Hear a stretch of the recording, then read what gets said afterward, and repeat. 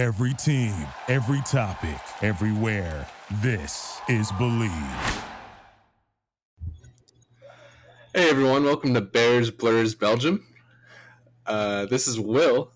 Crut. I assume you're not feeling so great right now. No. It was just a very bad experience. Oh my gosh. Just when we start to put it together there in the third quarter or fourth quarter, get a nice little drive, touchdown, just defense just couldn't get us the stop we needed. I mean, they played well.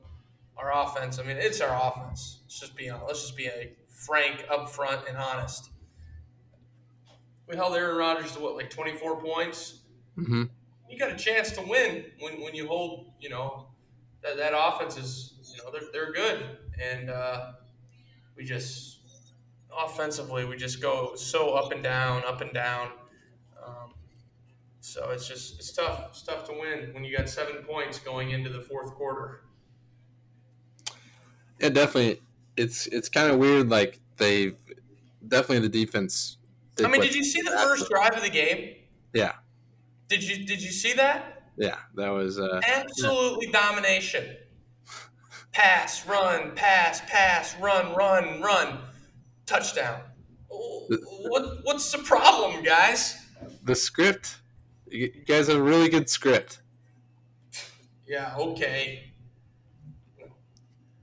The run game, it looks good. I think just passing is just sometimes tough. I know Fields is a rookie, and I know and just sometimes he holds on to it too long. And what the hell do I know though? I play basketball, but at the same time, holds on to it sometimes, and sometimes just like the plays. I saw one play in the fourth quarter. It was 3rd and 15, and by the way, Greg Olsen on the call, man, just an all-time great Bear. Just love when Greg Olsen calls a Bears game. But he made a good point.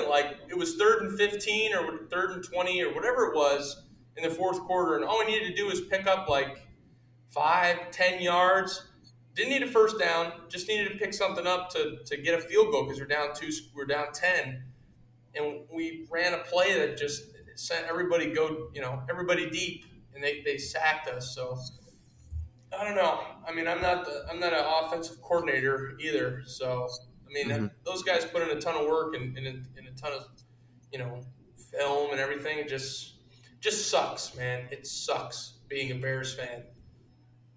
Yeah, I do wish some of those we could see downfield, because there's so many plays in all these Bears games where he's holding on to it and he buys time kind of outside the pocket. Right. And it's like you're thinking to yourself, okay, here we go. He'll roll out or he'll roll out, and it's all right, he's about to let this one loose, and then it's just it either is out of bounds or it's just tough. There was one play, Allen Robinson.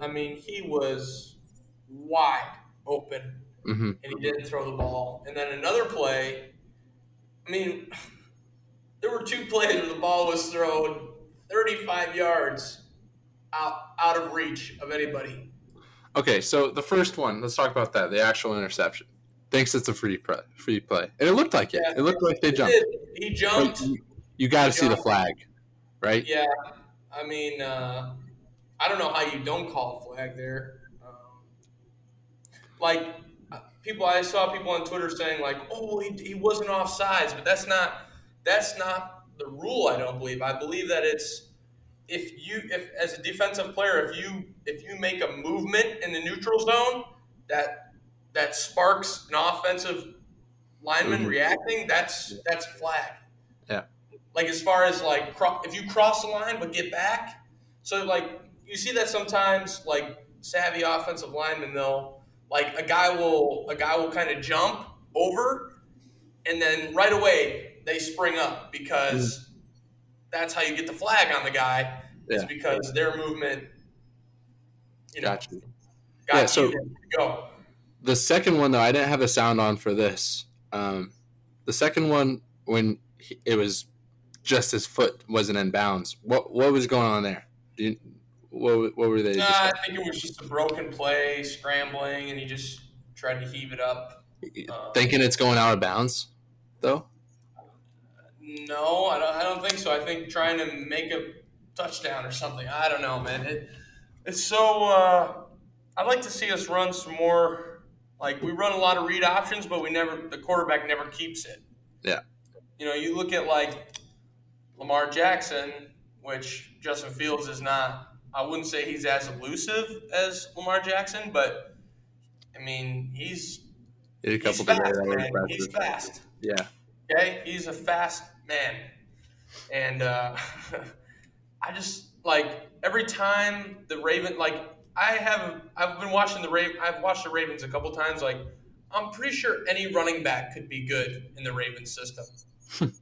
Like, they got all those old guys. Two dudes at all times are always watching if Lamar Jackson keeps the ball. Yeah. Like, I wish we would just let Fields keep it once or twice. He took a shot today, though. That was kind of scary. Yeah. But he may or may not have been concussed for the rest of that game. Yeah, he's definitely shown some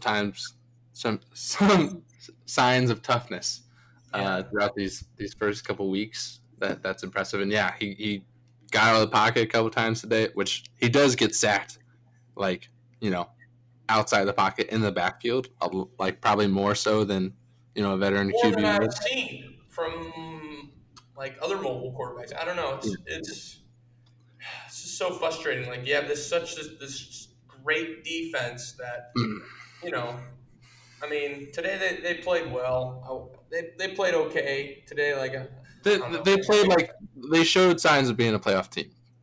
Yeah, it wasn't an utter beatdown. Again, and I'm not like, I hate to be critical of the Bears. This actually like really hurts me to be this critical of them, and I'm usually just a big fan. But gosh, we have this good defense that's like, those first couple series, Mack with the sack, Robert Quinn was playing well. Hicks got a sack today. Hope he's okay. Yeah.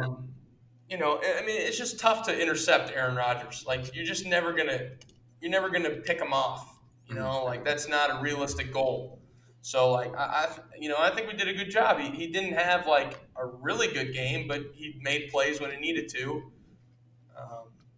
And we just waste away the defense with this offense, man. It's Herbert was good too, man. That was impressive to see. Like running the ball for Bears are good. I don't know. It's not it's not the players on the Bears. I'm just gonna say that it's not the players.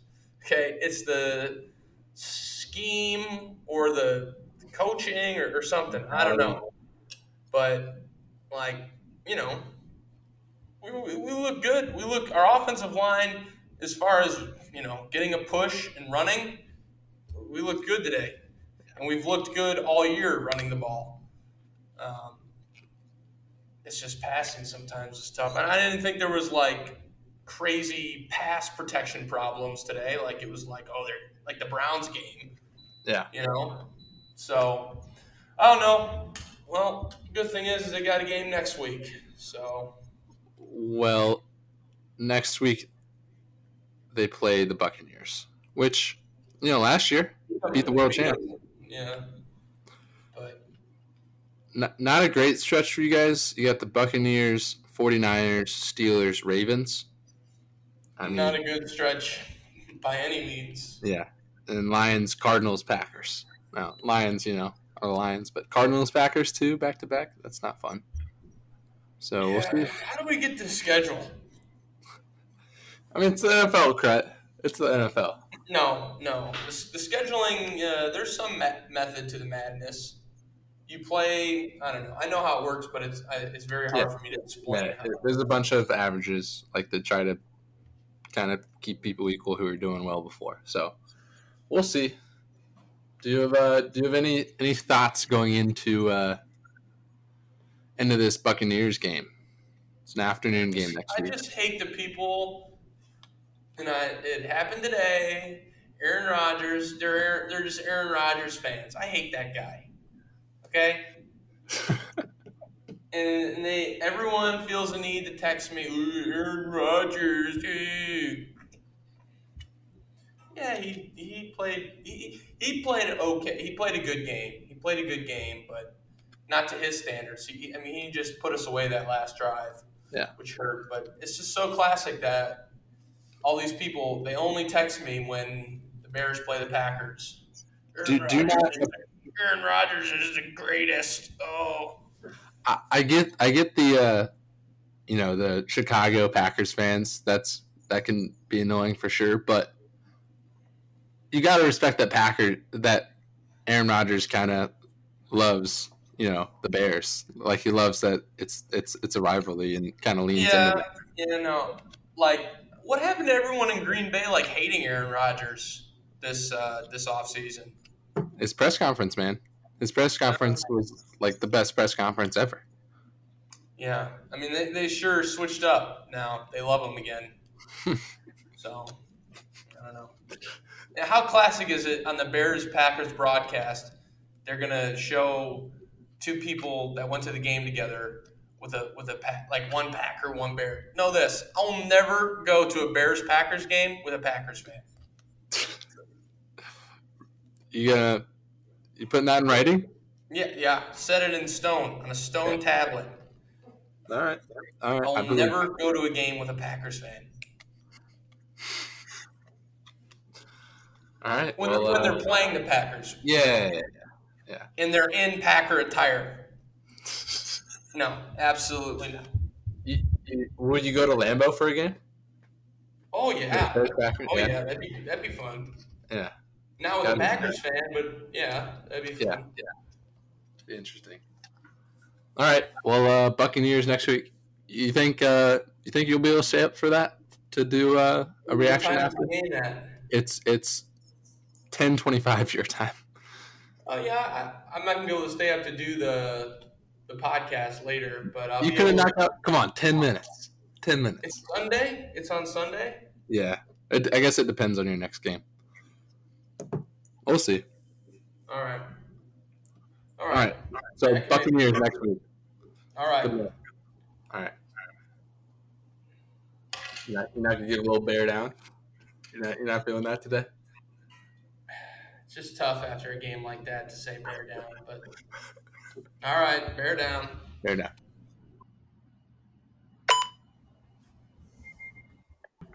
All right, so for Blurs, you start off every segment. All right, so for Blurs. All right, so for Bears. Moving on to Blurs. Yeah, we definitely need to increase our enthusiasm on some of these, but eventually we need like someone to say each of those. I think that should be our transition. We get some sound bites. Yeah. Or something like that. We'll figure that all out. I mean, the production quality is, it's been good so far. It's been adequate. If anyone that has any knowledge of anything in this space would like to help us, we're always open. We're here. So. Yeah, I mean, see, I just heard that again. I'm like, oh man, did you hear that? What? It buzzed like a good 3 seconds there. Yeah, I plugged my computer in. We figured the buzzing out, everybody. When I charge my computer during the sessions, it starts to buzz. So just got to pre-charge it. So. Yeah, moving on to Blurs. Blurs. Well, let's start off with that. Who is honorable enough to have the Blurs soundbite, our transition to Blurs? Like who would we give that responsibility to? Yeah, that's tough. I mean, we could take auditions, something like that, but we could. I mean, the clear answer is Sister Jean. Yeah. Which we will eventually get her on at some point. I'm thinking we get Sister Jean on around Christmas. Yeah, just good vibes all around. Yeah. You know, it's Christmas, Sister Jean. We'd open the episode with the prayer. Yeah, can't lose. Can't lose with Sister Jean. We should have her like send us like we should have her listen to one and give us a review of it, and then she should give us a scouting report on what we need to do better for Yeah. that. Yeah. She's a really good critique. People Pretty I honest. say critique. She's She's really good. not going to sugarcoat you. No. Some of those games. I've gotten a couple emails from Sister Jean that are like, you know, try to rebound more or something, something like that. Like, oh, all right, hey. Well, we'd come back from some of those away games and we'd have her prepare for the next game, and she'd be like, "All right, guys, last time you went out there, it didn't really make much threes. Like, let's go. Let's shoot for the skies." Yeah, I love how people like were shocked by that prayer they released for the tournament, and that was like that wasn't even like the total basketball scope she gives every prayer. But yeah, that was pretty accurate. It was pretty funny. Yeah, All right, well, I guess someone else that would be respectable enough to cover that Blurs soundbite would be our guest today, Coach London Takubo. We'll ask him this. Besides Sister Jean and Hitch, I don't know of anyone, like maybe Dave, that Corey, was Corey there? I don't think so. No. Okay. I think Hitch was the trainer. We're gonna hear it. And then Bill's got to be around that time. Yeah. A lot of people don't even know the names we're throwing out here.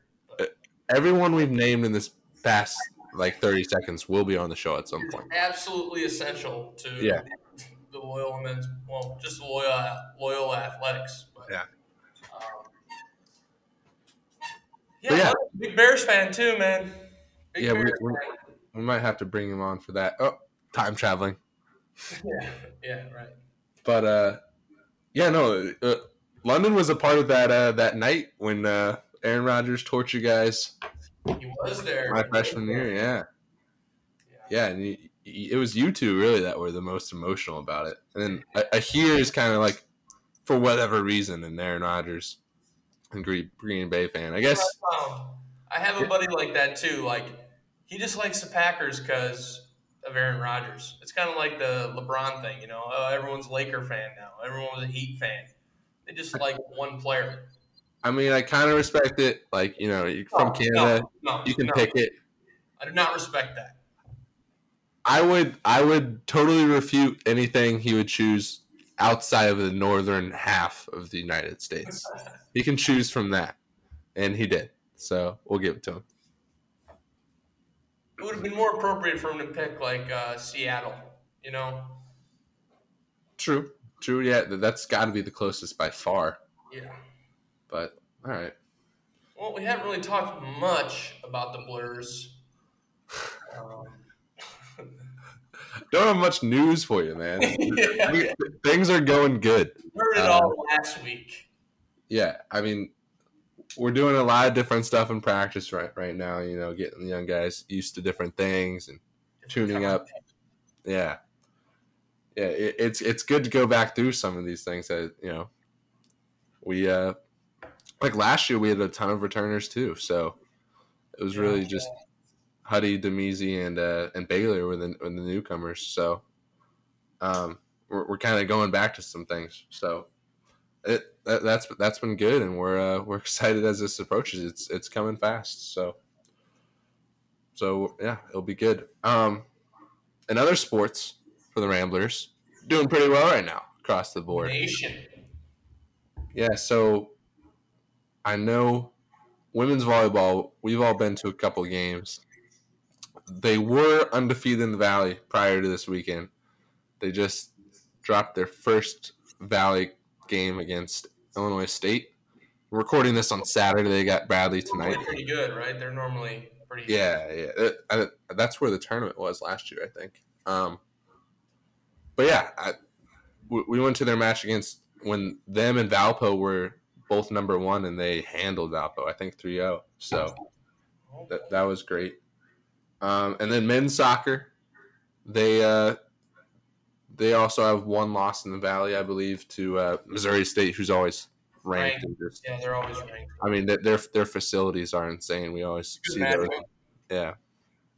But they went to extra time with them though too, so they definitely have a chance in the conference tournament. Hopefully they can get over that hump this year with them.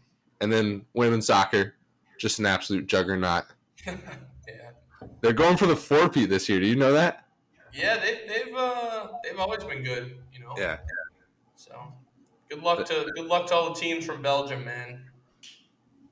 The buzz around Norville's got to be pretty good, Yeah. Yeah, good vibes for sure. Everyone's supporting everyone. ELE, man. ELE. All right, and then also, obviously our Coach Henson conversation was awesome. We do have a fact check from an active listener, and someone who's traveled the Valley extensively. Loyola Ramblers superfan, Mr. Rob Hall. This is dating back a couple weeks ago when we were both discussing about, we were thinking the Henson video that he's like, they sell beer at Bradley, and it's crazy. Well, Rob Hall corrected us in saying that they actually sell beer at every Valley venue. He would know from experience. Yeah, well, he's been all the places, man. He knows. That's good. That's good to fact check us. Yeah. Please do. We definitely appreciate that. Encouraged. Again, we're looking for from critical descriptions of the podcast for sure. That's why we'll have Sister Jean on. But other than that, do you have anything else for Blurs? You want to do that mailbag question? Oh yeah, let's do. Okay, this is totally unrelated to Blurs, but go ahead. So the mailbag has been pretty dry lately. I'm not gonna lie to you guys. It's the first couple weeks it was pretty good, and then there were some questions we didn't get to that I got to go back in the archives and got to get. But this one is from my buddy Mason Materna. What's up?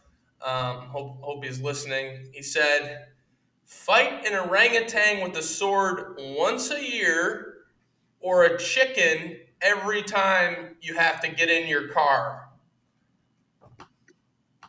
It's a would you rather situation. See, maybe this will open up like a new avenue. Yeah, a new mailbags. And we love these types of questions. We have them a lot, like especially when we're traveling as a team. It's kind of funny. But my answer is very immediate. I'm fighting the chicken every time I get in the car. Yeah, but it's kind of hard to catch a chicken. I mean, I've never done it, but hold on. Catch a chicken? I'm just saying. If you said in order to fight it, you need to catch it. No.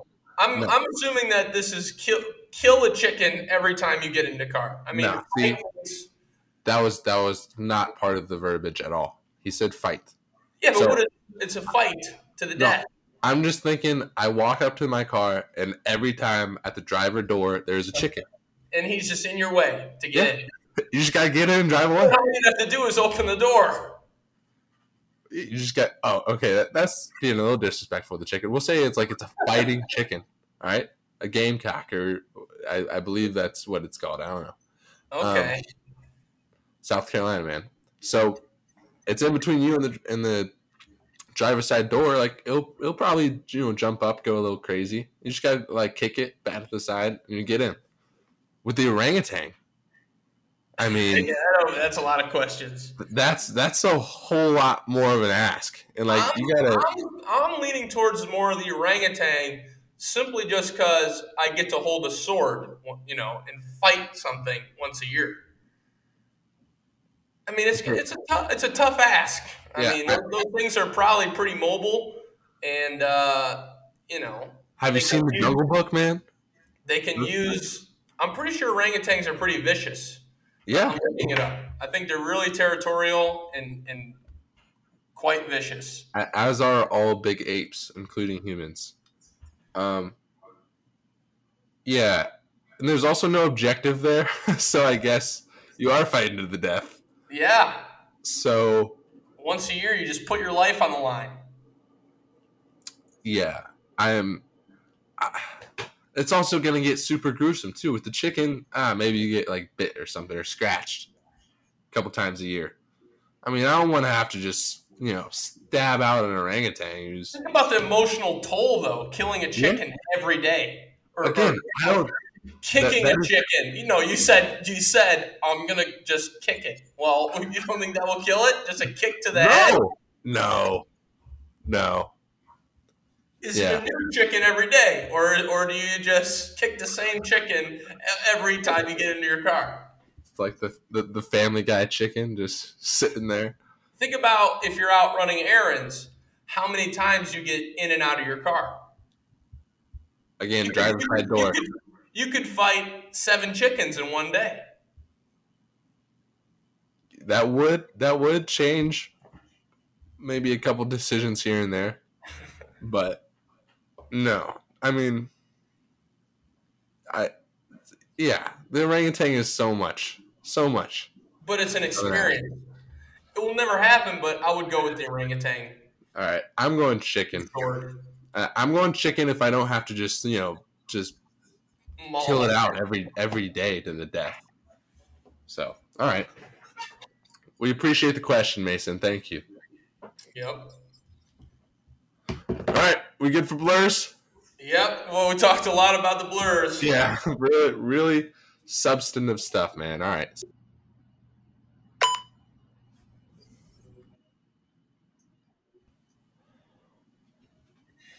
In Belgium, Krut, what's going on? It's good. It's good. We just had our first Europe Cup game, FIBA Euro Cup, and we won by 5. It was a little shaky at the end. They played like a really like aggressive kind of.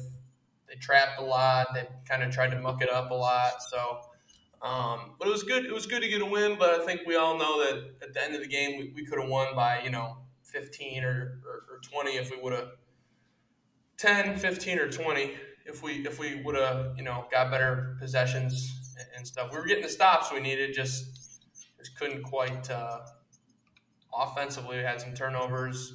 I missed some easy shots. A lot of guys miss some easy shots, miss some stuff that we normally make. So, but it was good to get a win in the first one, and then tomorrow, today's Saturday, we have a game, a Belgian league game against Leuven, and that's on Sunday. And then we go to Greece. We play a team from Athens, Ikonos or something like that, on Wednesday. So we leave Tuesday, come back Thursday. So it'll be a first time in Greece for me. So looking forward to it.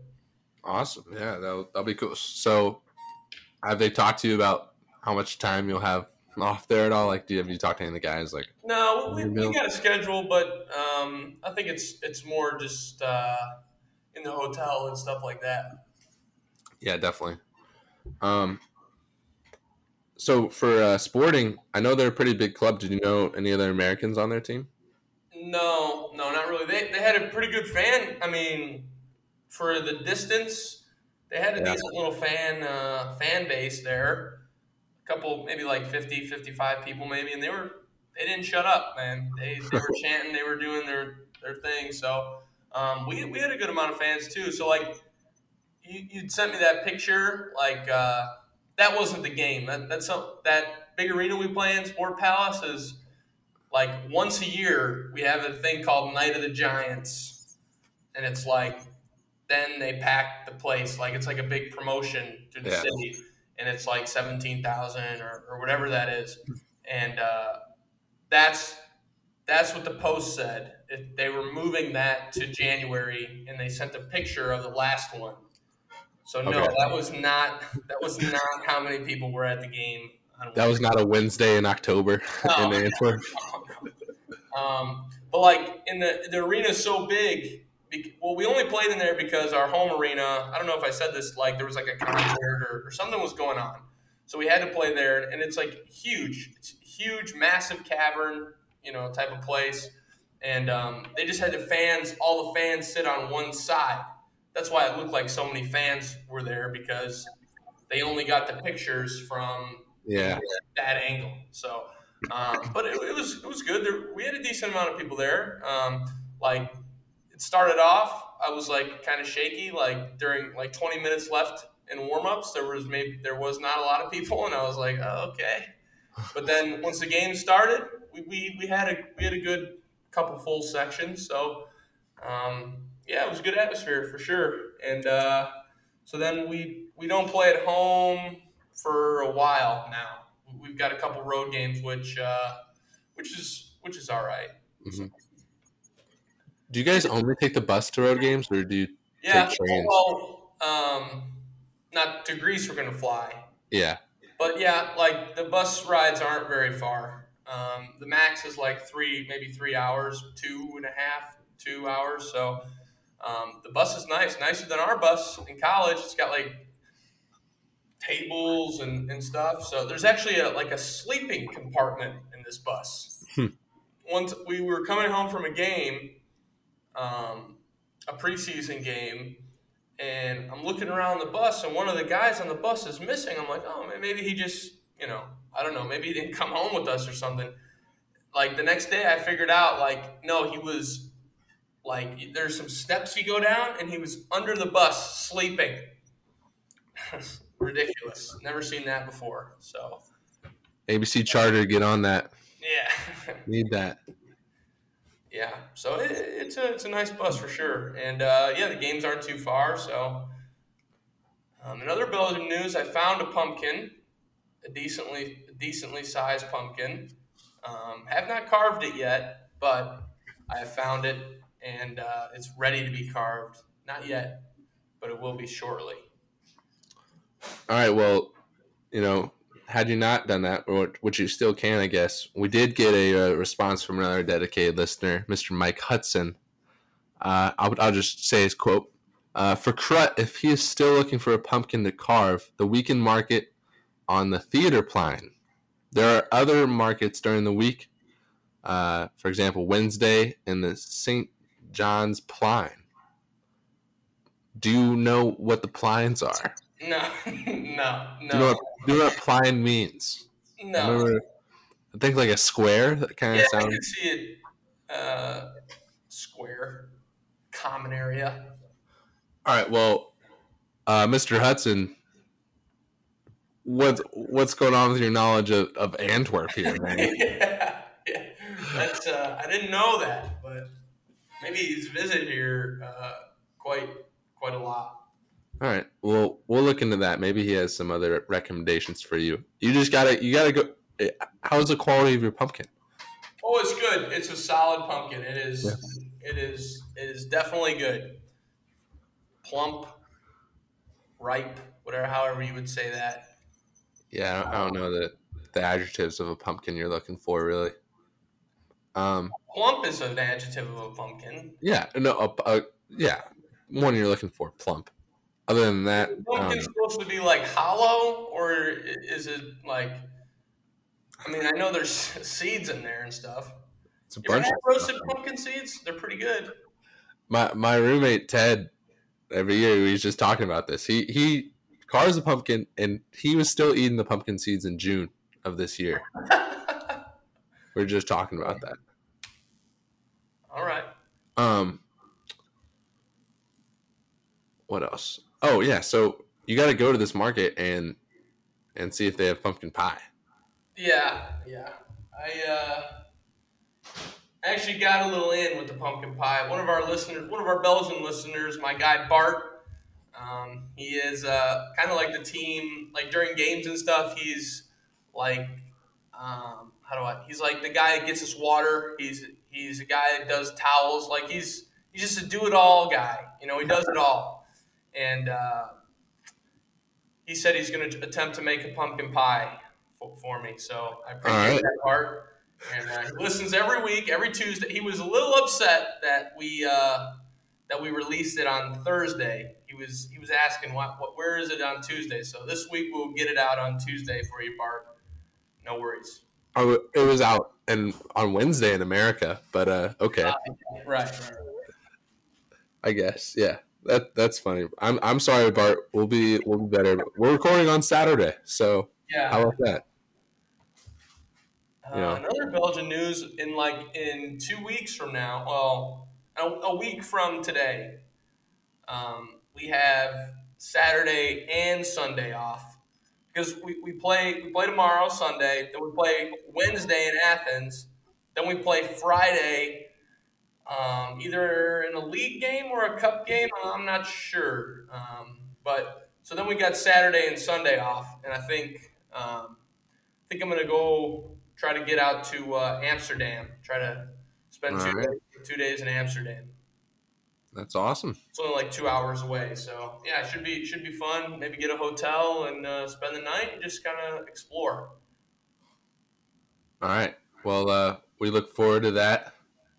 Do you have anything else for Belgium? Uh, no, not really. Next week will be a big week. We'll have my Greece experience. We'll have tomorrow's game. So yeah, next week will be a big Belgium week. Yeah. All right. Well, take some pictures, and I'll talk to you throughout the week, and we'll see you then. So, next up, our interview with Coach London DeCubo.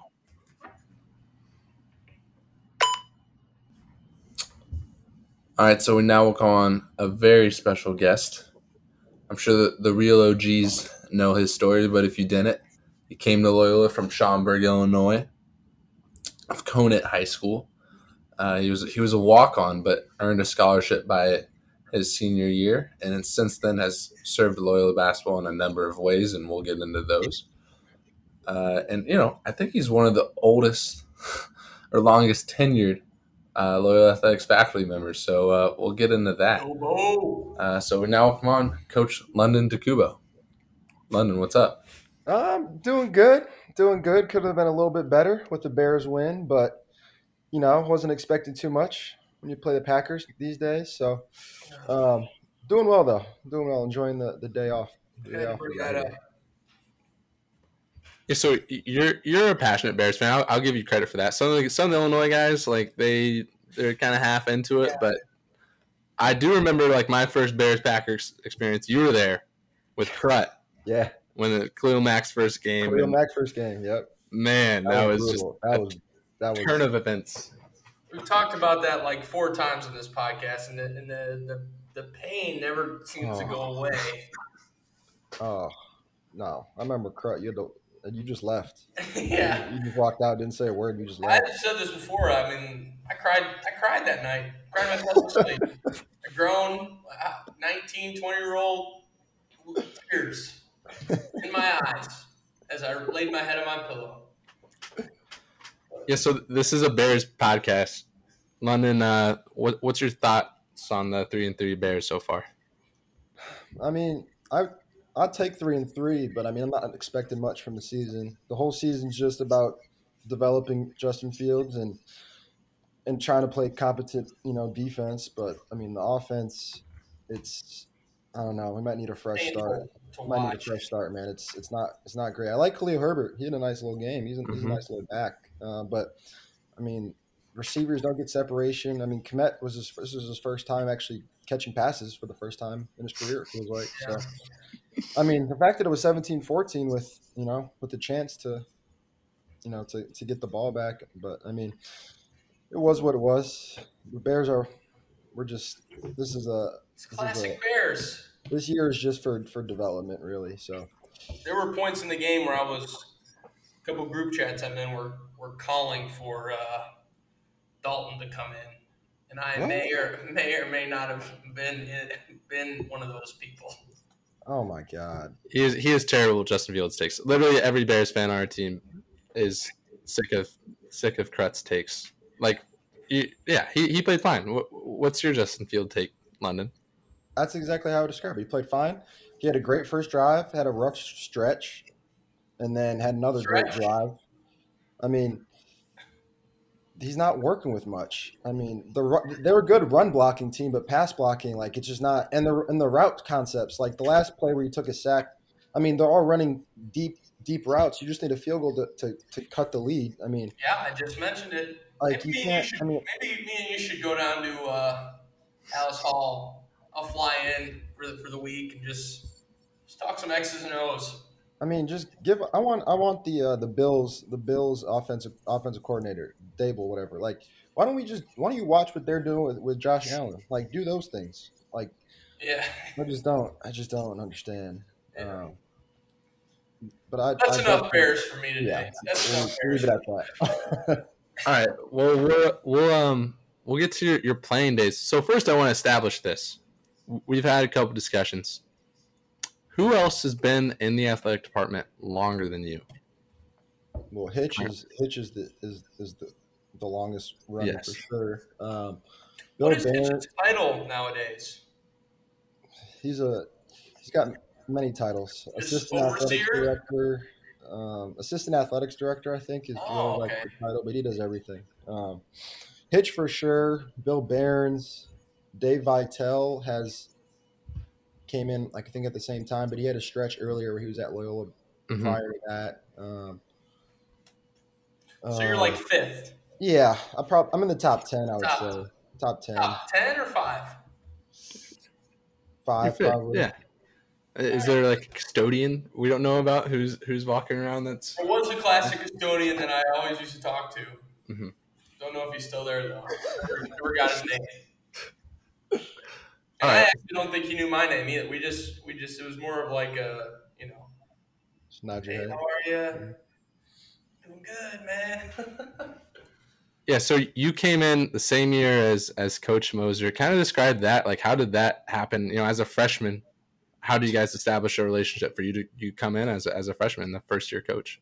Yeah, so I didn't even make my college decision until like basically the last week of July, right before school started. Like I was deciding between like playing D3 or doing the preferred walk on route. I had a couple other places where I had a potential to be a walk on as well. And then when Porter got the job in May or June, so I knew my AU coach knew and my trainer knew a couple of the assistants, Flash's cousin, and then another one knew one of the other assistants. So they had me come to like their elite camp, which was like it was all the high school players, the younger guys. But I went there. That was in June, I believe, and then after the camp was over with, I met with coach and the assistants, and he offered me the walk on spot. So I had a little deliberation for a while. Took about a couple weeks, and then decided I wanted to go that route at Loyola. And then coming in, uh, it was kind of a fresh start for everybody. So Yeah. we had we had some returning guys, but the talent overall, we're kind of he was inheriting a below 500 team. So I came in, didn't do any of the summer stuff, just came right for the fall, and then the first day of preseason, the first day of workouts. Our starting point guard tore his ACL the very first day. So, and I was planning the whole time to redshirt. I was going to redshirt and then have the extra year of eligibility. So that was my plan the whole time. And then the first day he gets hurt. He's out for the year. So I'm immediately like basically the backup point guard. We only had one other point guard on the roster. So right off the jump, I kind of knew I wasn't going to redshirt. And then going through preseason, like I was on gold team on the scout team and all that, and then I ended up actually appearing in 28 games as a freshman, 28 of the 30 games he played, 31 games. And initially it was just obviously a backup, not playing much. Coming in before halftime, we had some fouls to give. That was the London specialty, getting the quick fouls. When you have fouls to give, and then that role, and then basically my role is just defense. So if I get put in the game, I would just come in, pick up full court, just try and be annoying to the other team. So didn't play as much early on, and then probably by conference season, started playing like 10 minutes a game, and then I actually ended up starting the last 7 games of the year. which is pretty crazy. A walk-on freshman starting. That is crazy. And I can say that I did start at Hinkle Fieldhouse against Butler. Brad Stevens is their last year in the Horizon League. Started at Butler, which is pretty cool. Scored the first points of the game for us too, actually. So my freshman year was crazy experience. Crazy experience. Went from thinking I was going to redshirt to end up starting to end the year and playing about 10, 15 minutes a game. So it was awesome. Awesome first year I had, and coach having you know the the stones to start a freshman walk on is is pretty crazy. So yeah, it was a great experience. Coming in, and we didn't have a great year. We only won 7 games, but it was about the experience and getting the Porter Moser era underway. So it's good first year. Yeah, I looked at some of those. So that's the year after Butler's 2 national title runs or runner-ups. So they're still really solid. You guys lost them by like 6 both times. Played with them. We were close. It was single digits both games. We competed. Should have. So you guys do what? 2 years in Horizon and then 2 in Missouri Valley. Yep. First 2 Horizon, we were 1-17 freshman year in the Valley or in the Horizon League, and then second year I think we won maybe 4 games, 4 or 5. Or no, we went more than that. Probably 5 or 6. And then the Valley, that was a cool transition, I guess. Having just experiencing new teams, new campuses to go to travel, and just the whole new league is pretty cool. The transition was first year we won 10 games overall, not a great first year, and then the second year we finished 6th, and was I think 7-9 in the league, or 8. So or no. I think it was 7. I think it was 7. 7-11. Yeah, and you guys, you played on Saturday of the tournament, of the Missouri Valley tournament your senior year. Yeah, we upset Indiana State in the first round. We actually blew them out. It was like we won by like 25, 30. It's crazy. And then lost to Northern Iowa in the semis. Mm-hmm. When you got there, was it coach's first year? Like, I know was the culture wall there like right away, or when did it get put up? I would say by the middle, probably the middle. I think middle of the season of his first year. The first year. It wasn't. Yeah, because he had to like teach us the terms first. Right. But the locker room was a little different. They had to like knock down. There was a door going between like the film side and the locker room side, and there was no film room yet. They had to it was like a lounge type thing, so they had to built the film room in there and then knock the door down. So they made that all took place that first year. So it was kind of a transition year, and that was the first year that Gentile Arena, the new Gentile Arena opened. Because I wondered how the culture wall then, if I get a picture of it, and then like how much stuff has been added and stuff throughout the years. Yeah, I mean, from my freshman year till like when you got there, I mean he's probably added 20 terms maybe. Yeah, 20 terms. I mean, there's probably 100 terms. I want to say something like that. That's probably a good 100 up there. Insane. Yeah. So by your senior year, you guys obviously improved drastically, and get to that Saturday in the Valley, and then you go on to win the CBI championship, which Coach talks about a ton, which has got to be a great way to go out as a senior. Yeah. Like we still have that picture, I think, of Milt and Joe Chrisman hugging each other. Like he's like, that was so important. Like, what's your take on that, and what's your experience in that? Well, not many. This is a father. Shout out Father Joe. Father Joe. One of his fun facts is one of the few people that gets to end their career, on a win. There's only 4 teams that get to do that every year, winning those end it like that. So that was cool. But so once we lost in the semifinals of the conference tournament, right after the game, because we already got the invite to the CBI. So Coach met with me, Joe, and CT, the 3 seniors, and asked if we wanted to do it. So of course we said yeah. And I mean, we didn't really know what to expect. That was our first postseason, obviously. So It started off. We played three. We had all home games until the championship. So I mean, once we got through the first two wins, we're like, all right, let's go win this thing. At first, when he asked if we want to do it, we said, yeah, well, of course we'll do it. But it was like, it's the CBI. It's like not like a huge tournament, but like if we're gonna do it, let's try and win it, obviously. So first few games went really well, and then in the championship, it was a 3-game series, which is kind of cool. So the first game was at home, and then we went to Louisiana Monroe, which is like middle of nowhere, Louisiana, like in the swamp. Like it was like a not a great town to say the least, but crazy environment, like insane, sold out, like crazy environment. Um, and we won the first game, so we're like, all right, let's take care of business this first game, so we don't have to stay there an extra 2 days to play the third game of the series. So yeah, we took care of business that second game. It was really cool to end the season on a win and get a trophy and get a little a little banner and all that, and then just to enjoy the win afterwards in the hotel with your team and all that. Like it was just crazy experience, and coach always referenced it being like a stepping stone for for the program, just getting that taste of postseason, and for Dante and Ben Richardson, their freshman year, so kind of set the expectation going forward. So I mean, I do agree it was a valuable time for the program, and for for those young guys as they transition to, which ultimately ended up the Final Four. And yeah, so it was a good experience.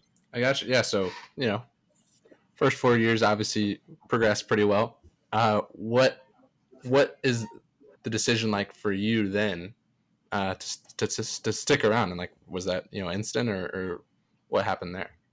I wasn't sure if I didn't really know I wanted to get into coaching, probably until like start of my senior year, or even a little bit ways of the way through senior year. Was when I realized I wanted to do it. Um, and I told coach, like, right when I thought I wanted to do it, that that's something I'd want to do. And so I talked to him, the other assistants, just to get their advice on it. And it turned out we didn't have a grad assistant position at Loyola. So right after I graduated, through the summer, I was trying to find a somewhere where I could be a GA, so I can get right into it. Nothing ended up working out, so I ended up coming back as a volunteer that first year, afterwards. And I was living at home and just commuting to Loyola every day. Sleeping on a friend's couch on the weekends, or late nights, and like driving Uber at night just to make money, to make some additional money, because I wasn't getting paid anything. So yeah, decided to go that route. And then after my first year was over with, we were able to create the grad assistant position. So ended up staying on. I actually was in the mix to go to Iowa State as a grad assistant. I was like one of the final two, and then they chose another guy, and it worked out because year two of being a GA was the Final Four year, so that was obviously something incredible to be a part of, and something not many people can say they've done. So yeah, that was kind of how I wanted to get into coaching, and then obviously the 2 years as a GA were awesome.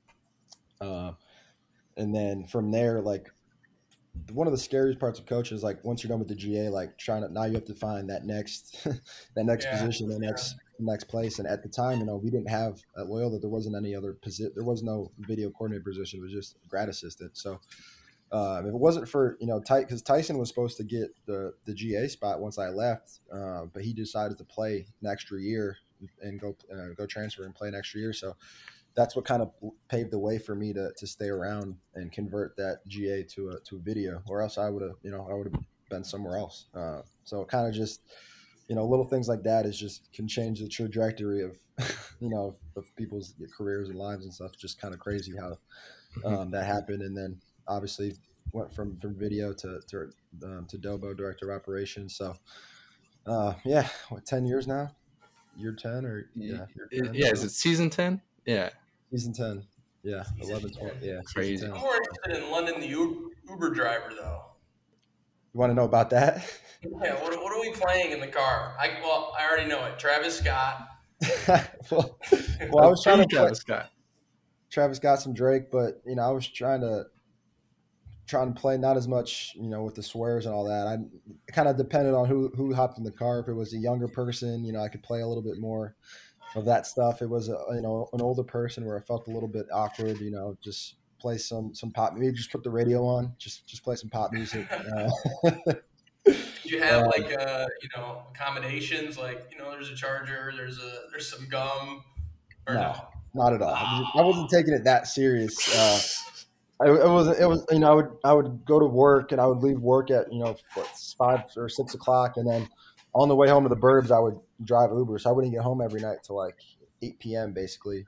So it was kind of just a quick thing, just to get see if I could get $100 a week or just something Yeah. small like that. But no, it was kind of early Uber too. So like it wasn't. Nowadays, these guys are over the top with stuff, but it was it was bare bones for me back then. Yeah. Yeah, we should mention, so since you've done that, Clay was a volunteer for a year, and now Jake Boffman is. I don't think that's been pressed a ton, but yeah, Jake Boffman is doing that for a year currently. Also, yeah, I didn't realize that we just didn't have a video coordinator before that, and so your responsibilities are probably pretty similar, which in our program is crazy for a video coordinator. All to do. Oh yeah, I mean, when I was the video guy, it was, even a lot, not as wasn't as much as they're doing now. Even like kind of once Patrick came, he kind of he kind of took it up a notch. Yeah. Yeah, he was. You guys know how much he loves, film stuff and all that. And he coming from Northwestern, the high majors, they do a lot of different video stuff than we were used to doing. So he kind of brought a bunch of the things they were doing there and took it up a notch for sure. Because now it's the amount of work that Pat was doing and now CJ. It's a lot. We do a ton of video stuff, so it's the role is transformed, to say the least. It's a big role for us.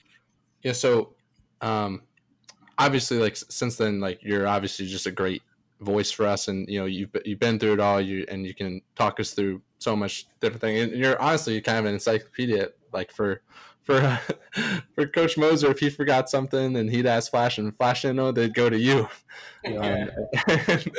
Just going back in the years, and that was always funny to watch. But yeah, so outside of that stuff, just kind of adding in here and there, like, talk to us a little bit about like the role of a director of basketball operations at Loyola and all the different responsibilities you have. Man, yeah. Ops guy is notorious in the coaching world, in the college coaching world. It's notorious. I mean, lots of stress. It's all the, for those out there who don't really know what the role is, it's all the behind the scenes stuff and none of the on court. It's all of the non-basketball related things. The biggest thing is the travel, the logistics of all that, and that's by far the most stressful.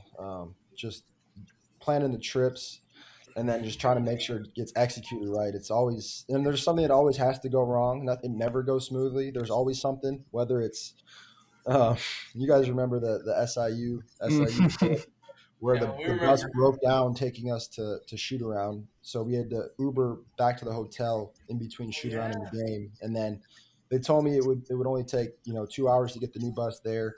Ended up taking like 5 hours, and then we couldn't leave. We got to the game late. It was a nightmare, and that's stuff that's out of my control. But at the same time, it's from the head coach's perspective, it's my responsibility. So like, it's tough. It's just you can do everything right, and then something that's out of your control happens, and then it's your fault, and it's all on you. So it's just one of those kind of thankless positions. So really, for me, it's just trying to think about what could possibly go wrong and trying to crisis manage in terms of the travel, and then the day to day, just our weekly schedule, and what gym we're going to be in, what time we're practicing, just all the behind the scenes stuff. And now that Flash is gone as well, I'm the ticket stuff now, the all the compliance things. It's it's a lot of all the behind the scenes stuff is what the director of operations entails. It's All right, yeah. So Ramblin' fans, whenever you see London, man, like give him huge props. It's crazy. It's crazy. Like that SIU example is like the pinnacle, but there's so many others that is just totally out of The control. accelerator on the bus broke. Yes, like The how could accelerator you on the bus broke. And then like the bubble experience, you know, at the tournament, like and Yeah. everybody's asking you, all right, what are we doing next? What's this? You know, coach is asking me what, like, and then if the food's late, it's just there's a million things that could go wrong. You're always like the bearer of bad news. Yes, You know, that's exactly right. Hey guys, sorry, but actually, we're gonna have to eat 10 minutes later, or Yep. sorry, the bus driver is late, or something like that. You know. Exactly. Yeah. So when I was looking back at your CBI days or those games, the attendance for the Loyola home games is less than 2,000, except for I think the last game. So like, talk to us a little bit about stuff we don't fully appreciate about the progression of Loyola basketball. And you know, obviously there's been some great loyal fans over the years, but like, what are some things that added to that, like the experience, and then what's something we totally don't realize? I mean, yeah, the trajectory of it's incredible. I mean, just from like even the facility side of things, like my whole freshman year, we were practicing. I mean, the new arena was getting built, so we were practicing in Hallis, the rec center, every day, and trying to. I mean, there'd be just regular students like, shooting, just shooting hoops on one of the courts, and you got the other two reserved. I'm like, it's like stuff like it's like JUCO type stuff. Is kind of how it started. Like the facility, not great. And then like Hallis was even getting construction, was like getting redone. So like you'd have to walk outside to get to Hallis to get to practice. Like just minor things like that are just insane.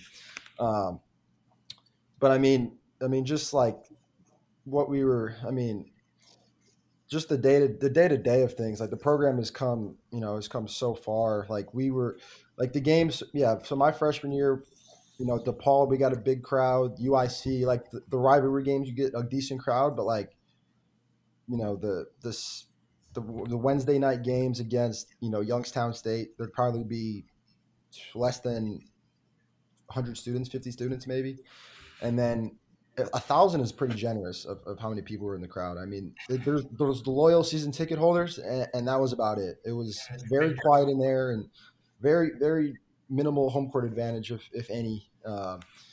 And you couldn't, coach was delivering pizzas and giving out hot dogs to try and get students to come to the game. Like there was no culture of winning, no culture of, student turnout or anything. And it took until, probably, my senior year going to the CBI, like the end of the season when we started like actually, winning and playing well, like that was probably, getting 2,000 was a stretch. That was a big crowd for us back then. I mean, we probably had less than 3 sellouts in my whole playing career, and now it's like if it's not sold out, you're kind of surprised, or it's a borderline sellout. Like, I mean, the students.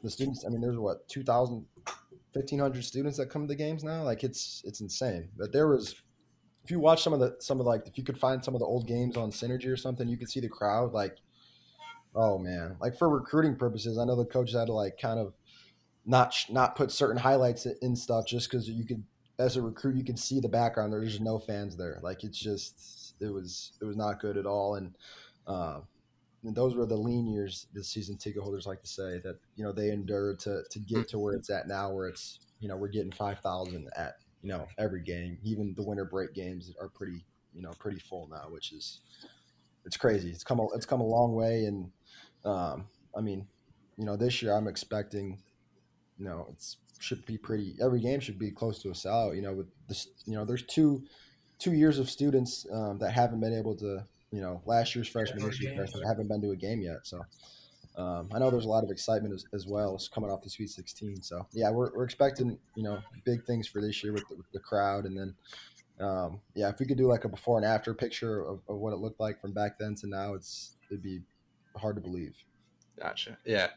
That's definitely cool to see for you. I mean, you've really seen it all. I guess lastly, we can talk some basketball. Like, again, you've seen it all with Coach Moser. Like, from day one, like, could you see us, becoming like the top ranked the nation's top ranked defense, for multiple years. Like was that something set in stone? Just how much has like our style of basketball changed over the past decade? Yeah, I mean, Coach was, he was always a defense guy, and always from day one was always preaching defense and discipline, the little things, and the first year was rough just because those guys, myself and the whole team, like we had never, I'm sure the coach before that wasn't as meticulous as Coach was with things, so those guys weren't used to that type of coaching style, and we were doing a bunch of how Coach says take off, you got to run down and back. I know there were some workouts, no exaggeration, where one of the players counted how many times he had to take off. It was like 37 in a work, not even practice, just like a workout, like an hour and a half workout, individuals. And back then we were doing the individuals where it was like 4 at a time. So like you just had a 4-person individual for an hour. Like it was just, those were brutal. But yeah, I mean, did I think that we could have eventually got to the Final Four and been the best defensive team in the country and one of the best mid-major teams programs in the country? No, not at all. I mean, I don't think anybody could have envisioned that. Like, even if you ask Coach, like, I mean, that would have been, a dream, coming from, 1-17 in the Horizon League. Like, it's insane. And, I mean, credit goes to the talent level as well as, starting the culture with, Joe Crispin, Christian Thomas, like not the most talented players, and they would tell you that themselves, but, extremely high, high motors and hard workers and just culture guys, through and through, with not the most ability, but no one's playing harder than them. No one's tougher. Like those were kind of that kind of was the foundation of it. And then you add, Ben and Dante, that class, add some more talent with, that core culture and that core hard work. And then Milton Doyle and then Clayton Custer, like, I mean, those, and then obviously when Kruk came in, like just changed everything. But like, it's crazy how you could go from 7 wins to 32 in the stretch of 5-6 years. Like it's just, and a couple players can change everything. Like it's incredible. And I don't think anybody could have predicted, the most optimistic person couldn't have predicted that the program would be where it's at now in the space of 10 years. It's incredible. Definitely, yeah. It's super cool, and yeah, I'm sure there's a lot of loyal fans that listen to this that it's good to be reminded of some of those players and those days. I think it's cool. Like there's starting to be like a legacy kind of involved with Loyola. Like as far as obviously everyone stayed, but me from last year because of the extra COVID year. But next year, those guys are going to have to leave, right? They're not going to allow them to stay any longer. Mm-hmm. And then when Will takes his 5th year, then he'll be the guy that kind of comes in. But like we'll make those guys that are young now, freshmen, sophomores, juniors now, like have an appreciation and kind of have a standard. Like that. This is how we play. This is what we do. There is kind of like a sense of like we can't fail because it's just not an option. So I think that's a cool little thing, and it started with you, man. It started with your team and kind of the culture and everything like that. Kind of got its roots there. So I think that's something special going on. All right. Well, I want to close with a little draft for you, London. You briefly touched on it earlier. Being a walk-on. We haven't talked about this at all, correct? Yeah, you guys are outnumbering me right now. Yeah. And I was going to say this too. I mean, you still have hope this year, Will. What? A couple guys go down or something. Oh my God. No, we're not talking about that. I pray for Loyola basketball that they don't need that. But I'm talking Gold Squad, man. He came in as a walk-on, and if people don't know, like our Gold Squad, that's like our scout team. Every week, during the Valley, twice a week, you learn everyone's plays, and you run them against the nation's best defense. So that's sometimes being on defense for 35 minutes in a practice. Yes, straight. 35 straight minutes while people are rotating in All right, Yeah. they're getting platooned in. The team in the country that doesn't even play. Yeah. So yeah, you've seen it all. It's guys that are walk-ons or there's obviously a red shirt every year usually, and just guys kind of that aren't getting a ton of take at the time. I want you to name your, in your tenure, obviously, your starting 5 for your all-time Gold Squad team. I'm gonna let you use one transfer, so I guess name the best transfer. You can strategically use that, and obviously no current Gold Squad players, but what's your 5? And obviously you can use yourself. I hope you use yourself. Yeah, that's no question. That's a given. One of the OGs. So in terms of obviously you gotta have, it's going to be majority walk-ons because that's who's primarily in the team. So the 2 original Gold Squad members are myself and Billy Clark. Billy Clark has to be on. I mean, me and Billy had so many great times on Gold. I mean, it was you have to make it your own. Like we would quick side tangent, but like me and Billy would like. I remember we went through one of the seasons. We were like each week we would come up with like each of us had to pick 3 things that like we want.